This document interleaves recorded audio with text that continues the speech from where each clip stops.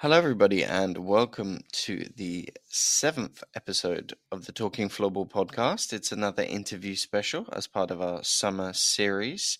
Alongside me today, Mari still away on holiday, but she will be back for the next episode. But for the last episode where it's just me, it will be a special one. We had Ollie Hogburn, the commentator, last time, and this time we have one of the world's best referees with us, Thomas Andersson from Sweden. Hello, Thomas. Hello, James. Thanks for that introduction. I can't hear enough of those words. It's fantastic to hear. So you can repeat it if you want. Okay, so again, one of the world's best referees with us today. We are very humbled by your presence, Thomas. Thank you for joining us. Well, thanks for having me. I mean, it's great that the two of us is still working and we can combine with these efforts as well as a break in the normal day. That's great. For sure, for sure.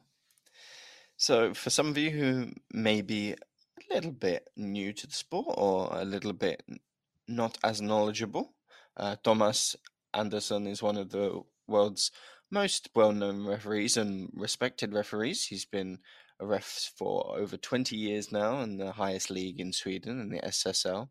And alongside his partner, Rickard Wissman, who he's been working with since 2009, I believe.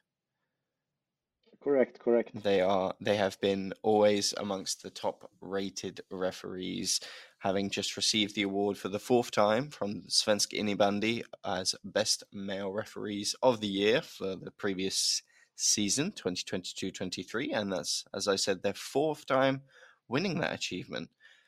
Thomas, what is that like when you get the not only the recognition from your peers but also your federation?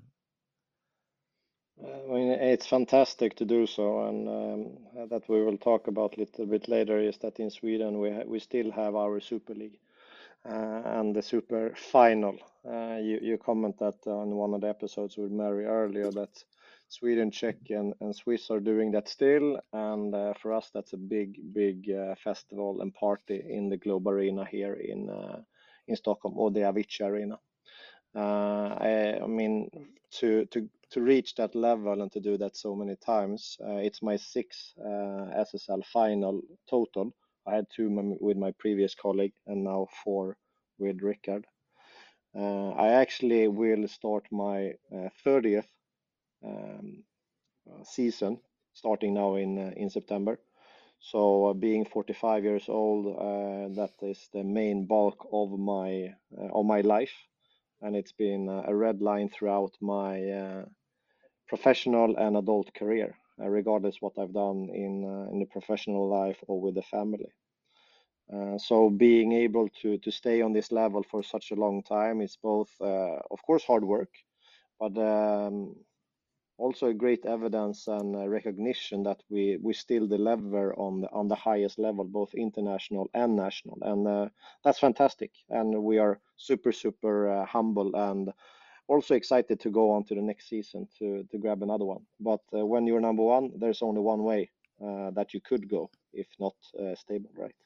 For sure, but it also takes a lot of skill and determination to stay at that high level for a long time, I'm sure, and to not Mm. drop that and settle into sort of complacency. So it's testament to you and Ricard that you kept yourself up there and keep on getting nominated back to that SSL final. So Yeah, for sure, for sure. But I mean, when you're on that, we have a couple of colleagues that are neck to neck when it comes to competition. I mean, Glenn and Håkan has been around for a long time here in Sweden, and we have upcoming colleagues. We have a good stable group here in Sweden for a number of years.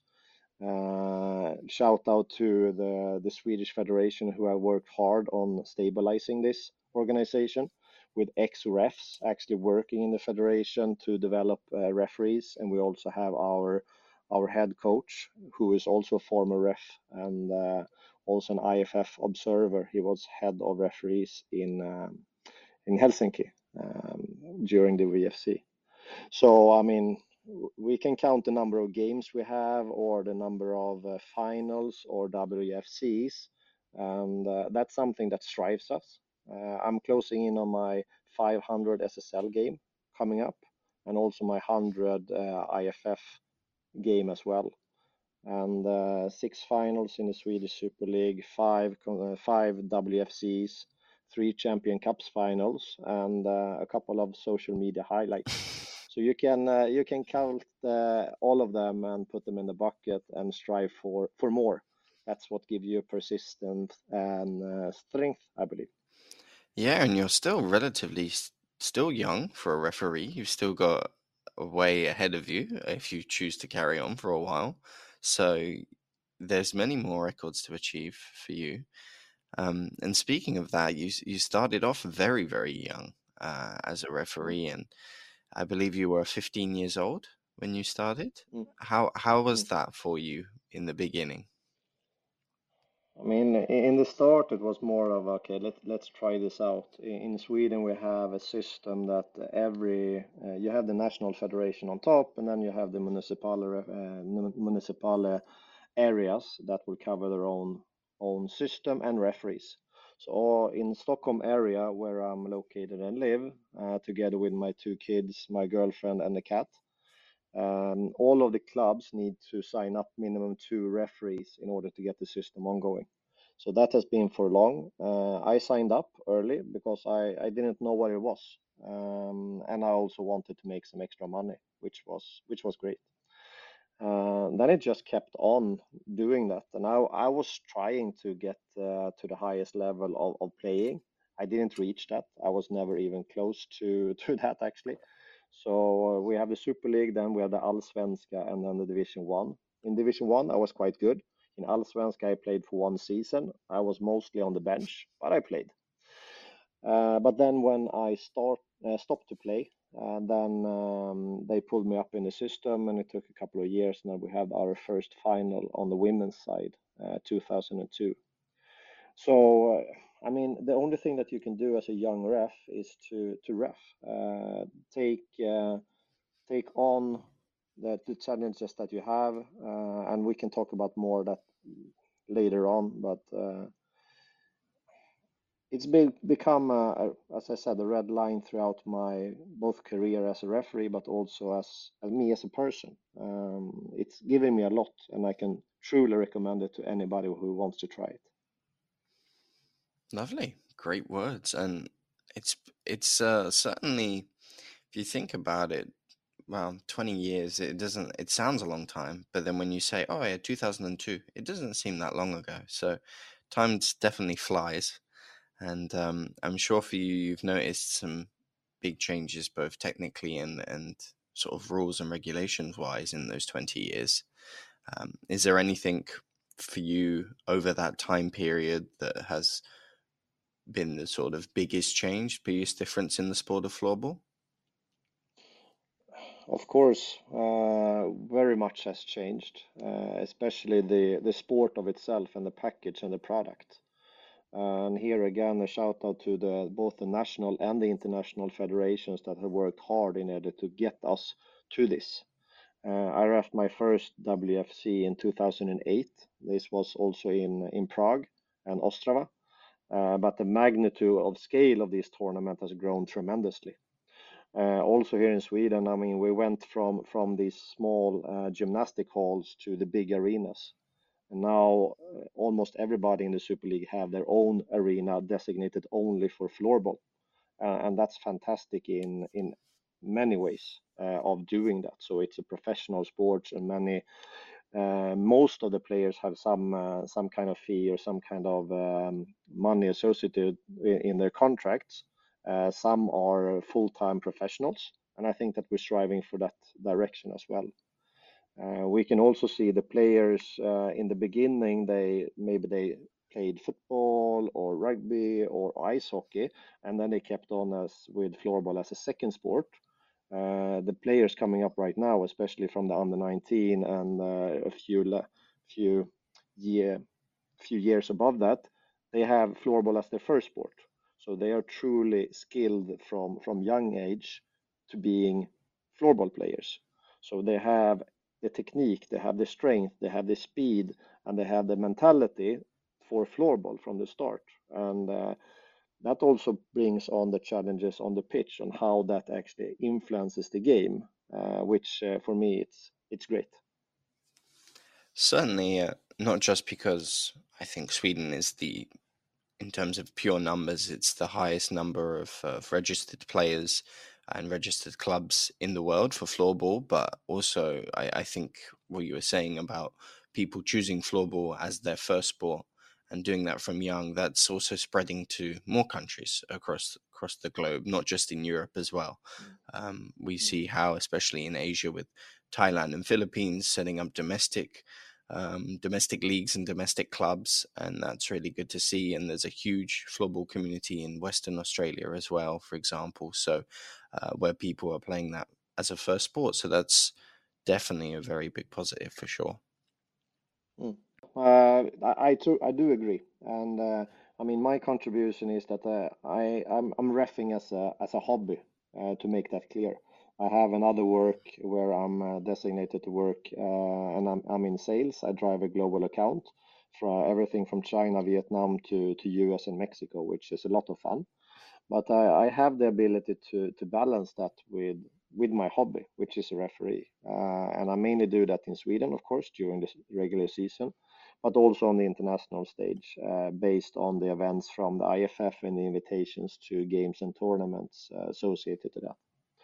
But another great thing of seeing exactly what you're referring to is that uh, having the privilege of being good at my hobby, I'm invited to more or less come all over the globe in order to support the local countries or the local referees to evolve and work as a mentor and a role model, which is truly fantastic.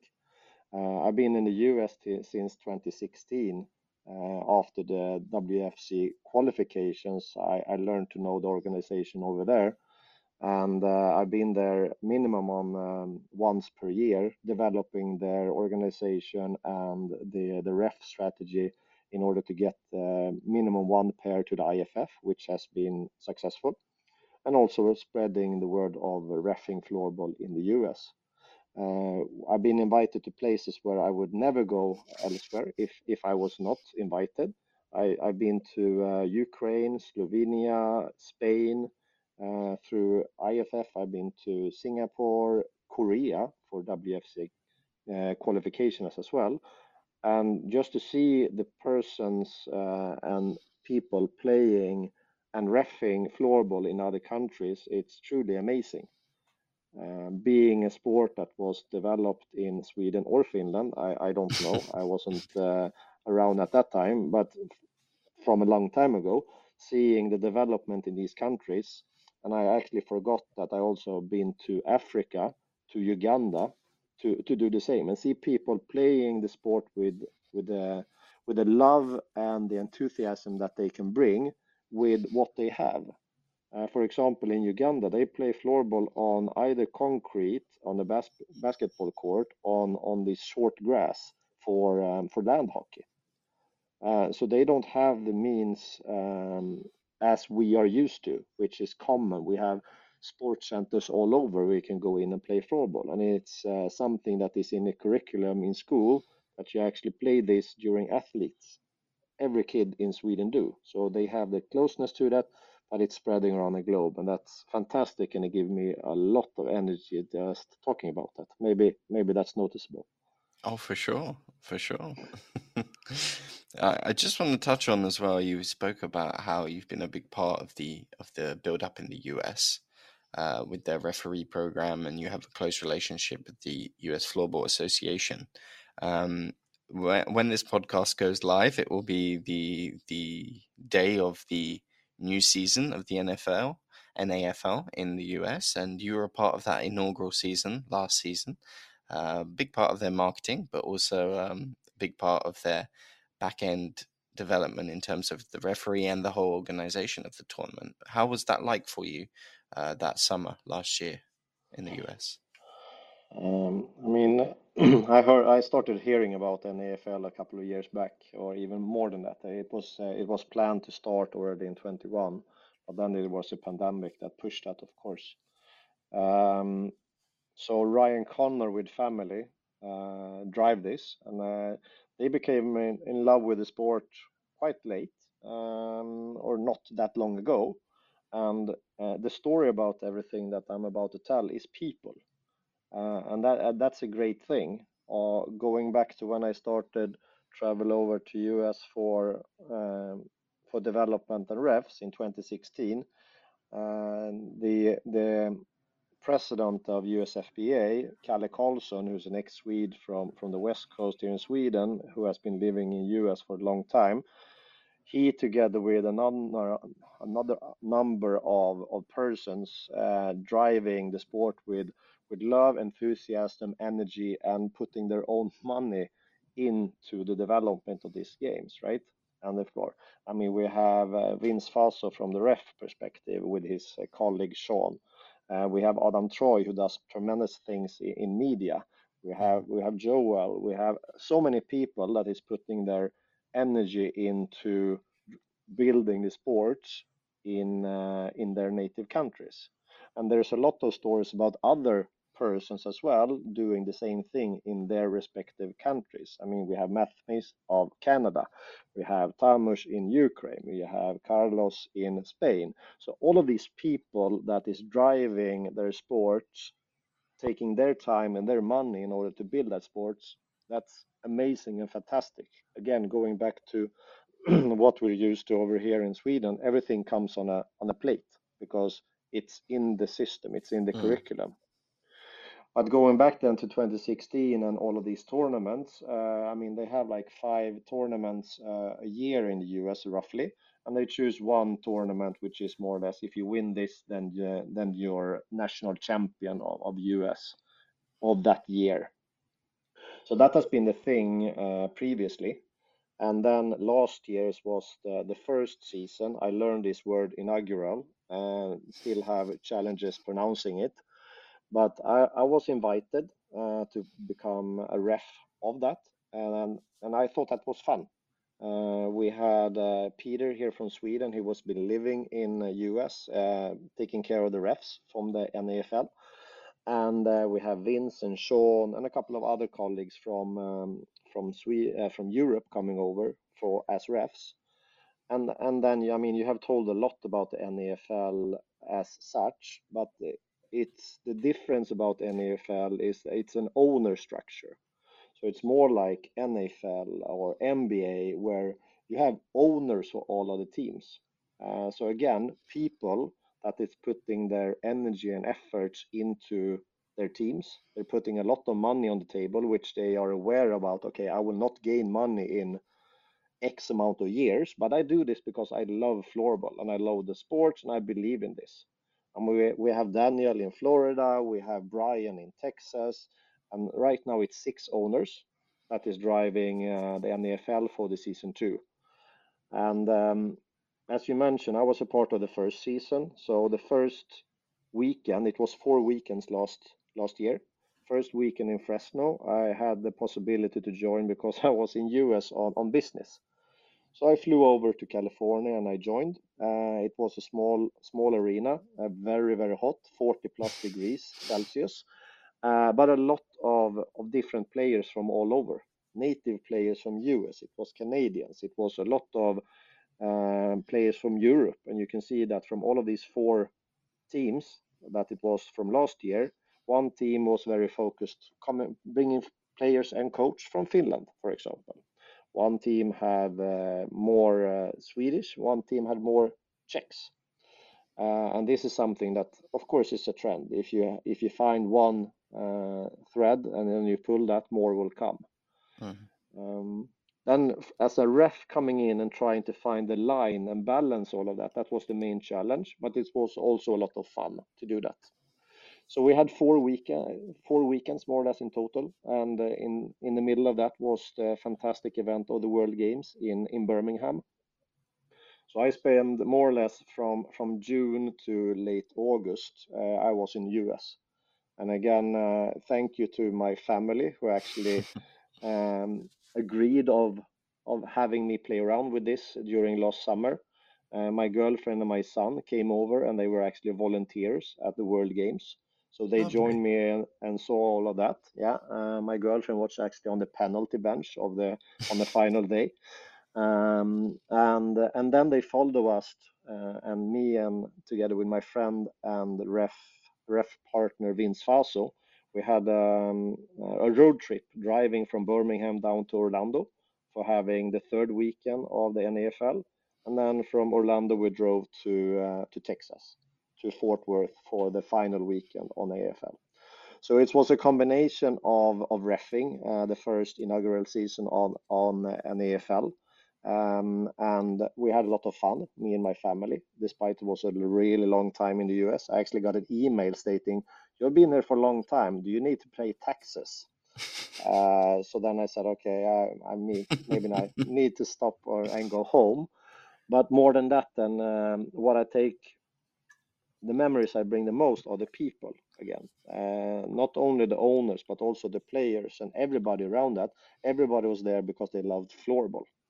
And I believe it was a great success in many ways. I think that also the organization with Ryan and teams, they have learned a lot, which would be great to hear about what they will do now for the second season. I will not join for the second season because my family chose that we should do normal vacations instead.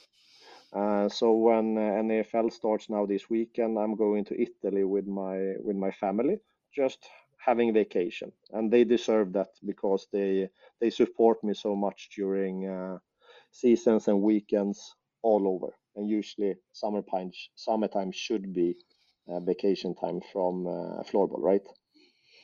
Usually. But as we both know, sometimes you can't escape the sport, even if you choose not. Even if you want to, sometimes you can't. No, I mean there is tournaments all over. You see it on social media, right? So I mean it's Mm. great. For me, it's more pre-season. I hang out in the gym more, preparing for what's to come. And the first step for us this season is that me and Rickard we are going to Prague on August 9 for the Czech Open. So that will be our start of the season this year, and it's always great to come back to Czech and Prague. They know how to host a tournament. Yeah, so referees also have preseason tournaments then, I guess. Yeah, of course we do. I mean, it's both physical and mental, right? So we need to go into finding the rules again, and of course physical. We exercise I exercise more on a daily basis. I exercise 6 times a week, and we have twice a year we have physical tests, and once a year we have a rule test. So of course we need to pass that in order to be able to ref.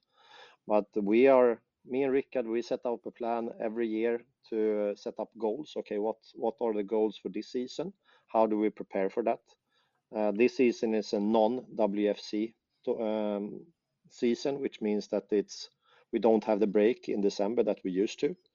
But the season starts in the mid of or end of September. So then we prepare accordingly to be ready to be at 100% when SSL starts then. And you travel across the whole of Sweden for SSL games, I imagine, from all the way in the south, Malmö, to all the way up north, maybe somewhere near Kaismora. Uh, it- Even further, actually, we're going to Umeå for the furthest north in Super League, but then on the southern, yes, it's in Skåne, but in Helsingborg. okay. And when you have to go to places like Umeå in December, is that a lot of fun with the temperature? I mean, it's different, right? I mean, that's what we know as Swedes or living in the Nordics. We have the four seasons. So we have winter, hopefully with a lot of snow. We have the spring when everything turns green and everybody's happy again. We have a summer, which is hopefully not that short. And then we have the autumn, which is great with all of the colors on the leaves and on the trees and stuff like that. But also, it's great because then floorball starts. So I get energy of all of these seasons. But of course, darkness in December, January, it's not as fun. But as long as you go indoors and you have your sports to play, of course, we go out to play football, but then we have the game to play, and it doesn't matter what time of year it is. It's always good, and yeah, thankfully we are indoor, so we don't have to play outdoor. For sure. So we were just speaking about the SSL and your international calendar sometimes. How does that compare, being a ref in the SSL, to say when you go on international duty for the IFF? Does the speed of the game change? Does the way you ref the matches change as well? Or Uh, yes, of course. I mean, if we start on the national stage, I mentioned that we have a team for SSL men, and we mainly ref SSL only on the men's side, which means that we nudge the teams all the time. We meet them several times a season, and especially during playoffs, you get to know them on a different level, right? So what we start to think about when I talk about how you start to know a team going down to a player in an individual situation is that I know when I meet teams, I know their main structure. How do they play? What's the idea of the coach? How do they want to play? And this we learn because we meet them so often, from preseason to playoffs.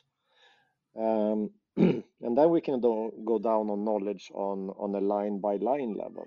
So we know, for example, some teams they have designated tactics on that they use their different lines for different purposes. We can name, for example, Kalmarsund, who is really skilled in using their second line for a man-to-man defense in order to push out their opponent's first line, and especially the sniper or the shooter who usually scores goals. And then you have the different lines, how they play. So we know that, and then of course we adapt our way of reffing in order to make make the teams in order to play as they should and they want to play. That's our role as referees, right? We want to help the players. And then you can go on in individual line. You can talk about the first line, for example. We know how they're structured, we know their base positions, we usually know how they want to move and how they want to finish off. So then we place ourselves accordingly. We're trying to read the game and we try to understand what they would like to have in that particular situation. Thinking about advantage first, reading the game, making sure that they come to the situation that they have trained so hard during many years in order to accomplish. And then we can go down to a player in the corner. Do we want to turn left or right? Does he want the free hit so he can put it quickly on the far post? Or do we want to have the advantage so he can turn around and get a +1? So all of these things we learn because we are reffing these teams over and over and over. And we meet them and we learn and we evolve. And again, we do this in order to support the players and how they want to play their game in order to get the best product out of floorball for players, for sponsors, for the spectators on stand, but also we can refer to Ollie, as he talked about in the last podcast, how he commentates the thing. I mean, everything combines in a package that we sell as floorball. So everything needs to align in a good way in order to create as good package and brand as possible, because that is what is shown on social media and all of the highlights. So that's more or less on the national level. On the international level, on the other hand, of course, it's more difficult because we don't ref them as much. So we don't know all of these details that I already name dropped that we're thinking on in the Super League on a game by game basis. And then, of course, we have the different levels. How long, what's the development like in that country? How far have they come? Where are they in their own thinking and their own tactics, both technical and physical? I think it's important to talk about when we talk about the line, to talk about both the physical line and the technical line because it's different, and how to balance that going on if you have like an Asian game or if you have a transatlantic game. It's different because you need to find a balance in between the physical play and the technical play. So it's more difficult when it comes to that, but also more fun because it's usually more open on the international stage. You can get a few laughs during play. You can get that in the Super League as well, but it's not as common when it comes to that. So it's different for sure, but also that is something that is in our role because we need to adapt. And that's something that we are talking a lot about, how to adapt to the players. Again, to emphasize that we're there for their course and we want to be as prepared as possible enabled to support them to play their game. Great, thank you. And as you were saying, maybe it's a little bit more relaxed, say, in the group stages of a WFC than a knockout stage, especially when you get a Switzerland Czech Republic game or a Latvia Switzerland, Latvia Sweden Finland game, which can be a lot more feisty and a bit more sort of more physical contact. Let's just put it that way. You're right. And when you go to these international events, often you'll find players from Swedish diaspora or players with Swedish heritage or Swedish backgrounds or nationalities from other countries. So, for example, there's a large Swedish contingent of Thai players and Filipino players, and also even Team Estonia has several Swedish language speakers. How is that for you as a referee? Do you feel like you want to speak Swedish with them, but you stay in English, or how do you work with that? When you're correct in the sense that giving the Nordics, there's a lot of players with double passports or whatever, so we find them, and they tend to approach us in Swedish, and we can do that on a one-to-one basis, of course. But on an international stage, we always talk English. Um, we have a couple of instances when we actually have refed Swedish teams or the Swedish national teams, like in the Champions Cup, the group stage or the finals. There's been Swedish teams as well, and when they approach us in Swedish, we always reply in English. First, they look at us strangely and say, "Yeah, but this is an international tournament," and then they say, "Okay," and they just move on. We also refed Sweden, Finland a couple of times. Same thing over there. So, and the reason for that is, I mean, we're not on anybody's side. We're communicated referees, and we use communication a lot. Again, as I referred to earlier when I was talking about how we approach the players here when in the Super League, we want to be proactive in our communication in order to minimize the fouls and the whistles blown, because then we get a more intense game, which brings a better brand for floorball. So that's why we open up a lot for communication, and we are very communicative, both me and Richard. Actually, Richard is working with communication, so that's only that, right?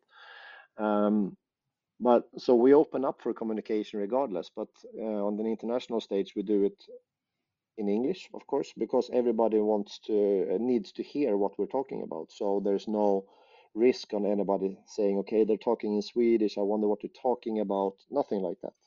I mean, it doesn't matter who is playing, which team, is it red or it's white or it's blue.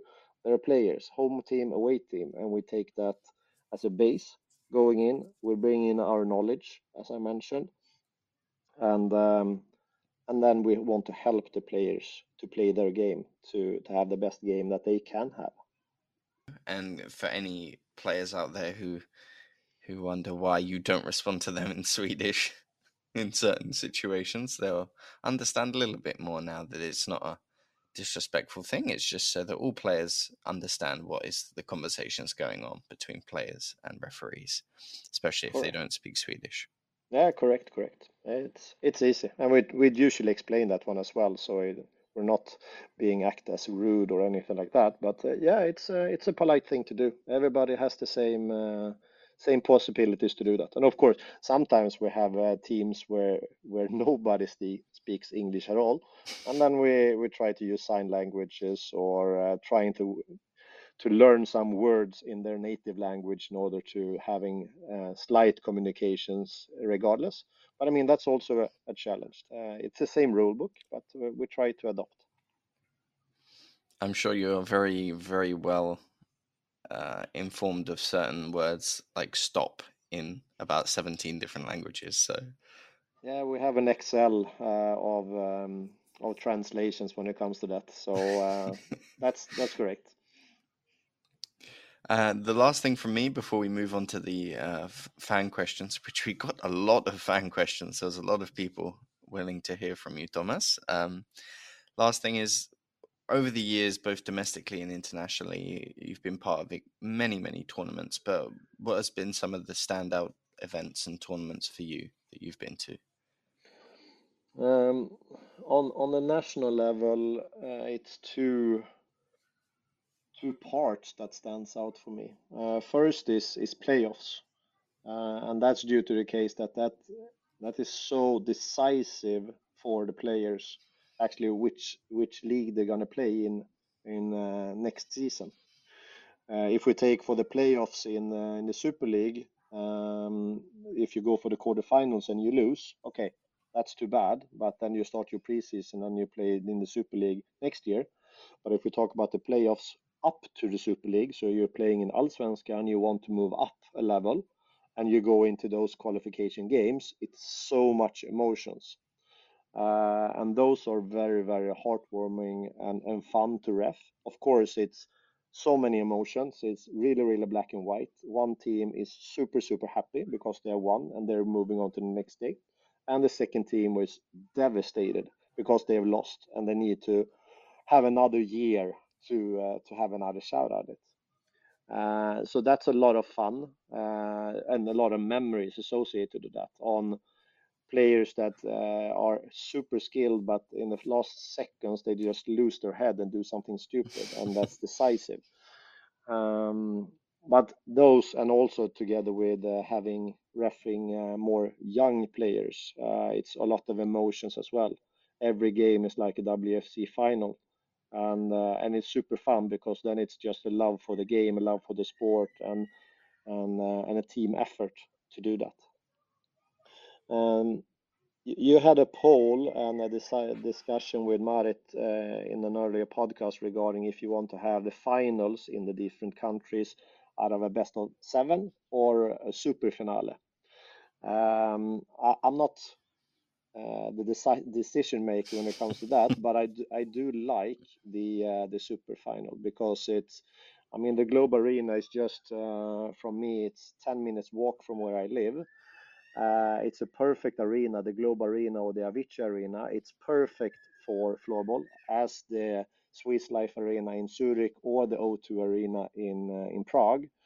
Uh, when you have those packed in a super finale and a one day, and I know that both Czech and Swiss do the same. They have both women's and men at the same time.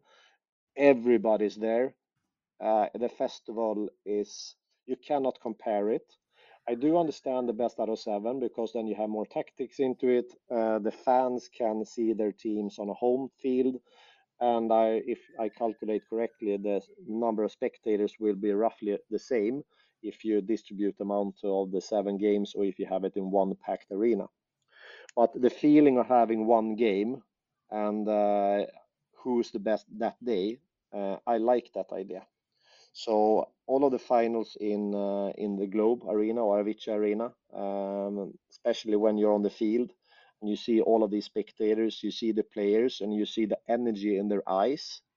There was a couple of players now in April when we ref the final that you can actually see that they were really, really enjoying this. They couldn't wait until we blew the first whistle in order to go on. It was amazing and fantastic and super fun to see. So bringing those in, I really, really enjoy them. On the international stage, of course, the WFCs, those are the biggest events. Having the opportunity to do so has always been great. As I mentioned, I have five of them, and I haven't stopped yet. Um, being a Swedish referee on the international stage means that if Sweden plays the final, then there's no Swedish referees refing that game. So of course we're one of the few on the standpoint, and we're open with that. Sweden has played many finals. Maybe it's time for some Swedish refs to participate in a final instead. But I mean, we do as we're told. We are refing the games that we're nominating, and the best game you can have as a Swedish referee is the semi-final between the usually the host and somebody else. And having those games are amazing. A lot of people, a lot of spectators, a lot of energy, a lot of emotions. And again, coming back on the people, on the international stage, you have all of these local organizers, the LOC, and all of the IFF staff, and all of the media people. It's so many people that are there for one thing only, the love of the sport. Also, us refs. I mean, we usually have 5 to 7 ref pairs coming from every part of the globe, and we're there for one reason only, to act as refs in every game and do that on the highest level possible. The last couple of times it's been really great delivery by the ref team, and we are a team where everybody needs to deliver, and we have done that in a great way. And again, a shout out to the IFF and the work on the international highest referee level. That's amazing. Good job, and we're happy to that we are a part of that and that we can contribute. So those are the main parts, of course. And you can go down on, as I mentioned, when I'm have been invited for example, Carlos Lopez, who is the head of referee committee in IFF. He invited us a couple of years back to ref the final in Spain, to act as both inspirationals and mentors for the local Spanish refs. And seeing the Spanish final in this arena, which was also super hot, 40 plus degrees, and a lot of local referees who were super excited, and the teams in the final that was also happy. So I mean, the love for the sport and the people around it, that's, I think that I'm quite clear in that that is what gives me the most, regardless what kind of game it is. If it's a Spanish final, if it's under 19 WFC qualification, or if it's WFC, it's love on different levels with different inputs and capabilities. But at the end, there's 5 field players on the pitch, 2 referees, 2 goalkeepers, many sticks, and a ball, and then the rest is floorball. Well, very well said, but I can't help but think throughout that conversation about how you were talking about how Sweden always get to the final, and with the current rules and the way things are set, the Swedish refs can't do a Swedish game on the international stage. Obviously, Champions Cup is the exception, as those are club sides. Uh, so you must have been a little bit sort of, I don't know how to say this, like little bit torn apart watching that semi-final in Zurich when it went to penalty shots, and it started to go in the beginning the way of Finland, and you just had one, I guess one part of your brain was just thinking, well, if Finland win, but in the end Sweden won, so it was all They pointless. did, and again that's sports. But going back, the last 3 WFCs, Sweden has not had an easy semi-final. But at the end, they have something. They have a strength, they have a routine, and they have certain players who steps up when they need it the most. So it's been sudden death, it's been penalty shots, it's been underperforming Swedish team when the opponents also underperform when they actually had a chance. So the last consecutive WFCs, Sweden has not had an easy run in the semifinals. It's always been there mentally, but again, we can do anything more than our own contributions on the field, and we do as we're told and ref the games that we're nominated, and we're of course super happy and proud to represent Sweden and being Swedish referees and being ambassadors, role models, and strengthening the floorball brand both from a Swedish perspective and the IFF perspective. That's the main take of everything that we're talking about actually, and I think that's one of the reasons that you also invited me to join this podcast, right? Of course. You give us a lot of insight into an area of the sport that maybe doesn't come up enough in terms of referees. We take certainly some players take referees for granted and just sort of think that you just appear out of nowhere like a magician pulls you out the hat and there we go, here's a referee to do our game. So there's a lot of work that goes into it. It does, and but I have to say that both you and the many other federation is doing great job making aware about referees and pinpointing referees and building the brands of referees as well. And honestly, I mean, this is another way of having a career within the sports, which you can actually extend to the furthest. I mean, I'm 45 years old and I'm still on the top, and I can continue for a long time ahead if I want to, since we don't have an age limit when it comes to that. So it's great that that gets into people awarenesses, and you're doing a good job of highlighting that. So thank you to you and the IFF team for doing that. We'll move on to the last part of the podcast. We'll do some quick fire fan questions as we've been going on for a little bit already. I have several questions picked out from the fans, and we'll start off with the first one, which was kind of not just picked by one person, but we had a couple of people ask, what kind of whistles do you use when you ref, and has this changed since you began? Um, Both me and Richard, we have actually two whistles that they are connected, and we use them in between our fingers. So one is the one that we use more than 95% of the time, which is the normal Acme Medium referee whistle. It's the one with the ball inside of it, and the reason for us of using that is that you can play around a lot with it. So as a referee, we talk a lot about how we communicate. So we have three different ways of communicating. One is using the whistle, of course. One is to use your words, vocabulary, and talk. And the third one is to use your body to show with your body if it's calm or if it's something that we need to emphasize. So this whistle can go from very, very low, that it's a super, super clear hitting that nobody's questioning. You don't have to whistle, but you should because it's in the rules. And then going to the highest level where there's no question that that is too clear. It's a penalty or it's so close that you emphasize together with your body language, something like that. So you can play around with that. You can almost sounds like a canary bird when it comes to going up and down and sideways.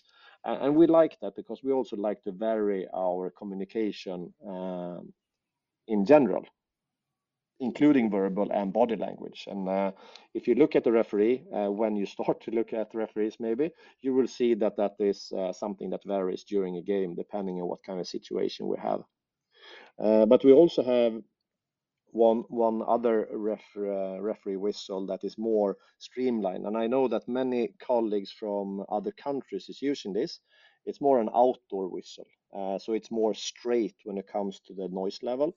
It's very high pitchy and it goes straight.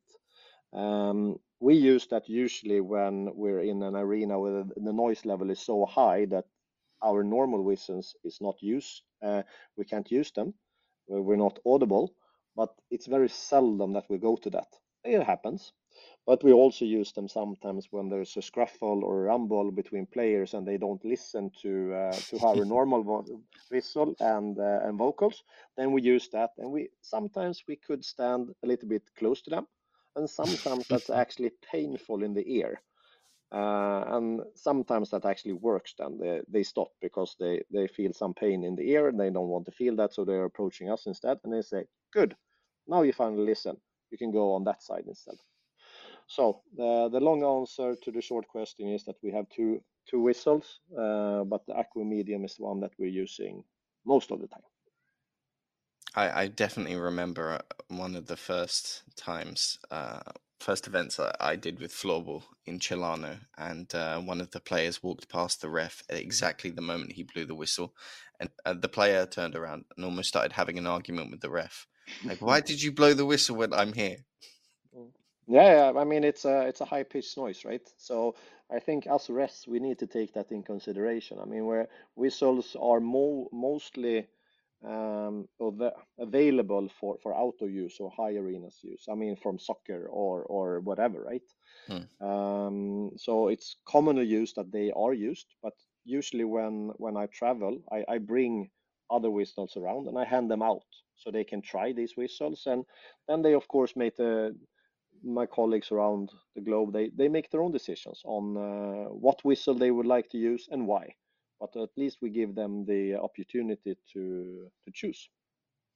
Next question we'll move on to is from Jihaf Greffer, who is part of the Belgium National Federation as a referee and also was a head coach of the Ivorian national side last year in the Chilano qualifications. And he asks, how do you decide how much physicality you allow during play? Mm. Uh, Great guy, by the way. Hello, and good job with both of your teams. I think that I touched upon the physical level earlier when I mentioned that we talk about physical and technical level. And both of these levels we need to adapt as referees to the players. And if we have a big difference between the teams playing, of course we need to keep on the lower side of finding a balance between the teams as well. But the teams play, they are, in my experience, they are training a lot on the physical play, trying to have a good physical level when they play. And of course, according to the rule books, it's the shoulder to shoulder that is the one that is noted as accepted. But I mean, we don't tackle. But you could use your shoulders, and you should use your shoulders. That's my view. And that when it comes into us as referees, proactively talk to them, make them aware that one, where they're watching you, two, use your shoulder to good enough level, so you don't push your opponent over the board or tackle him to the ground. That's not the idea. But use your shoulder, use your strength in order to win the ball. That's the main idea about the physical line together with the technical line. And as long as players can handle that, we referees should honor that and support that in order to make sure that the players can actually use what they have trained for and what the coach has told them to do and put in their playbook in order to win the games. So again, we referees need to find that balance of how much we can use the physical play in the line. Great, thank you. Next question from Christina. How do you cope with making critical decisions and in a fast manner during the game? And do you analyze yourselves afterwards? Hi, Christina. Thanks for the question. For me, that's almost two or three questions in one, but I'll try to answer all of them. Being starting as a ref at a young age, I learned to take decision. That's one. I can take any decision at any point in any situation, depending on the information I have at hand. And this is something that also have helped me in my personal life, in my career, when because I can always take decision and I can change it in 5 minutes or 2 days if I have more information. But on a pitch, I, as a referee, you need to take a decision based on what you see, because nobody will give you a replay or give you feedback afterwards. No, you see something and you call it. That's something that goes into the mentality and the backspine of referees. You learn to do that. It's not that you act, you actually react. So when you're a referee, that goes into your system. So you don't think about putting the whistle to your mouth. You don't think about blowing the whistle high or low, as I mentioned, in using the whistle in order how to communicate. Everything is in the backbone, and everything is a reaction based on what you have seen. So this is something that all of the referees learn, depending on how much you ref, how much experience you have. But this is something that gets in your back spine when it comes to that. On the other note, it could also be a backside of all of this, because there could be other people around me that is not as quick in making decisions. I can take the family as one example. If we want to go to a restaurant and just have a menu, and I mean, I take my decision on what I want to have for dinner in like a heartbeat. But maybe my daughter, she wants to feel in, see the menu, maybe look at other tables and stuff like that. So then I just need to chill back and just like let her take her time. So that's something that you learn with time as well, that not everybody around you are exactly as you are. But as a referee, I would say that everything goes in the back spine. So you take a decision and you stand by it. Great. Next one from Brian Radical, who I'm sure you're familiar with. What's the most personally satisfying part of officiating for you? Hi, Brian. Thanks for the question. And I believe that you want me to say that when I refed together with you in Storvreta Cup or something similar. Brian is an old referee of USFPA, now moving over to owning the Fort Worth Jaguars in the NAFL and also being the GM for the under 19 American team. So this goes into what I've said several times. It may be the last time I say it then during this podcast, but it's the people around it. It's the friends I make from start. When I was 15, I started to ref with my first colleague, Kalle. We didn't know each other. We played in the same team, but we didn't know each other. But then when I got married, he was the best man at my wedding. 2009, he stopped his ref career, focusing on the family and his other career. Then I started to ref with Richard, and now Richard has three daughters. So from the middle daughter, Isabel, I'm her godfather. So you get quite close to people around you, but also in my closest sphere of friends, sphere of friends, I could say that 30-40% of them come from floorball. And then, of course, when you travel and on a global scale and all of that, more than 50% are from floorball as well. And the invitations comes from, of course, professionals, but we have a personal bond. So Kalle with family in Dallas, Texas, they invite us to tournaments. We can stay at their house, and it's great to hang out with family because then you see more of the person just standing on the pitch in knee socks and shorts and a whistle blowing a floorball game. You see the person behind that and where he comes from and what they're doing on a daily basis. So all of this and for these people's love for the sport, that's the most satisfying thing and the thing that I'm most proud of, that I actually have these friends and they are friends to me and they contact me when they have questions or concerns or just want to hang out.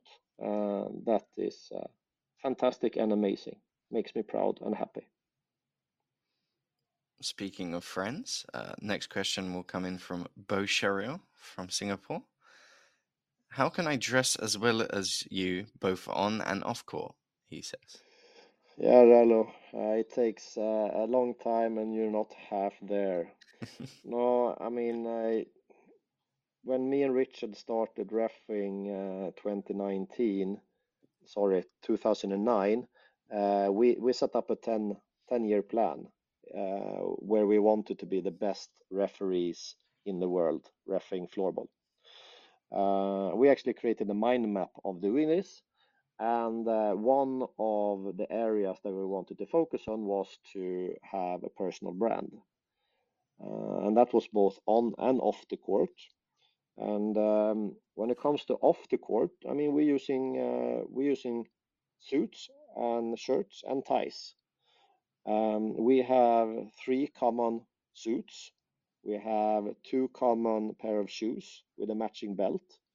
We have, I believe it's 15 plus shirts, which I'm the designer of. I design my own shirts, and then I send the design over to Richard. We have the our initials on the sleeve of the shirt, and then we have a matching handkerchief for that.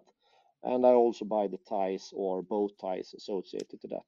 And then we select a combination of suit, shoes, belt, shirt, tie, or bow tie or handkerchief, depending on what kind of event we're going to. If it's a game, we don't want to match the colors for any of the teams because we don't want to be influenced. Okay, now you're effing the blue team, so you're all in blue. So okay, we don't want to get in that situation. So everything is of that is thought through, of course. So that's off the field because we believe in personal brand as well, and this is not only for us but also for the referee teams. So here in Sweden we have the SSL group. Everybody in Sweden has a suit when they go to a game, same as international tournament, except if it's super warm. Then then it's quite difficult. So like in Birmingham, it was also 40 plus degrees. Go into a game in a tie. No, that's not how it works. But during WFC, for example, everybody has a straight line and good line of clothing on and off the court. I mean, on the court, we're giving the equipment to use, of course. I mean, we have the gear. If it's in Sweden, we have the gear from the federation. If it's the international, IFF provides. And then it's nothing more than that. It's a few wristbands and maybe shoes and the headset, of course, but everybody has that. So maybe Rel, you're just jealous. I'm jealous after hearing that. That was amazing. So Okay, I can loop you in. So next time I have a new order coming in for shirts, I send you the design, and you can be our third wheel in the party. perfect. I'll be like a mini me, like a little henchman for you. Yeah, please do, please do. That would be great. A couple more since we are running a little bit over time, but we'll go to your ref partner himself, Rickard, who sent in a question, and he says, "Who has the football right now?" Okay, that was very low odds that he was to send that particular question, actually. Yeah, I mean, the story is that we play football. We play football warming up for each game. And you actually have a video from the WFC in Helsinki with Jenna and Marit. They follow us for one of the games during our warm-up in the snowy landscape outside the arena in Helsinki. And the thing is that we warm up as anybody we're doing running, we're doing other activities, and then we play two touch. So either two touch or penalty shots, and this is for the competition perspective of it. And the one that is losing that game has to carry the ball back. So that's the idea, and that's the competition around it. And that's also like the playoffs, right? You can lose a couple of games, but the most important game is the last game. So that was the story of this season. During regular season, Richard was, I mean, he won over me clearly over the number of wins during the season. But during playoffs, I stepped up. I was really, really good. So I had only wins and maybe a couple of draws. And then the draws, of course, then the stands, right? But then Richard, he beat me in the last game in the warm up before the SSL final, the super final of this year.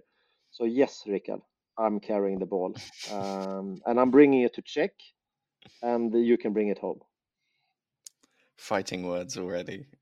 of course. Two more questions. We'll go with Atu, who's a Finnish referee. And he says, "Any tips for a 14-year-old referee who just whistled his first season?" Oh, Otto, great. Happy to hear from you, and great that you're starting reffing floorball, even at 14 years old. I didn't know that you could do that at that young age.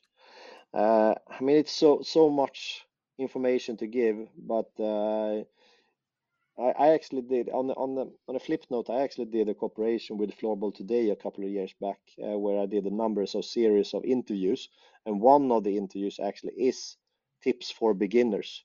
So James, I can give you the link to that, and maybe we can take some information out of that because it was like top 10 tips on what you do. But at a short is that just referee and have fun. try to ref with different colleagues, get their experience of since most probably being more experienced than you. Learn and adopt and have fun. Blow the whistle, take a decision, and stand by it. It will be great, and you will have a lot of fun. And hopefully, we'll see each other somewhere, maybe in Finland. And last one for today from Zunicek. If you could ref any other sport, what would that be and why? Oh, Sunicek, thanks for that question. The sports that I've been thinking about is, but that was more when I was young, it was football. But I'm a bit disappointed of football. I shouldn't say as a sport that's too big, but I don't think that the energy is there as I would like to have it. I mean, as we have in floorball, we have uh, so much energy that the broadcasting they cannot run their reviews because when you blow a free hit, it's instant, so you don't have the time for rerun. So if they run a rerun, they will miss a goal opportunity, right? That's not the situation in football. I've seen studies made of how much effective play there actually is in football over these 90 plus minutes, and I like the atmosphere around it. I like the energy and the love for the game and the sports and also the teams. But no, that will be too big and too low of energy for me. Uh, Ice hockey, I can't do skates, so that would be very difficult. But I mean, it's quite similar, and I like somewhat I like the energy because you cannot blow the free hit. So you would either have to do nothing or take a penalty, right? So that's both an advantage and disadvantage, I believe, for ice hockey. But I would like to see ice hockey referees more communicative. But that's my standpoint. So the sports that I would choose would be handball, actually. I like the energy in handball. I like the honesty and how, if we take from men's then being a gentleman, it's tough, but it's not rude. And they also obey and have a great respect for referees.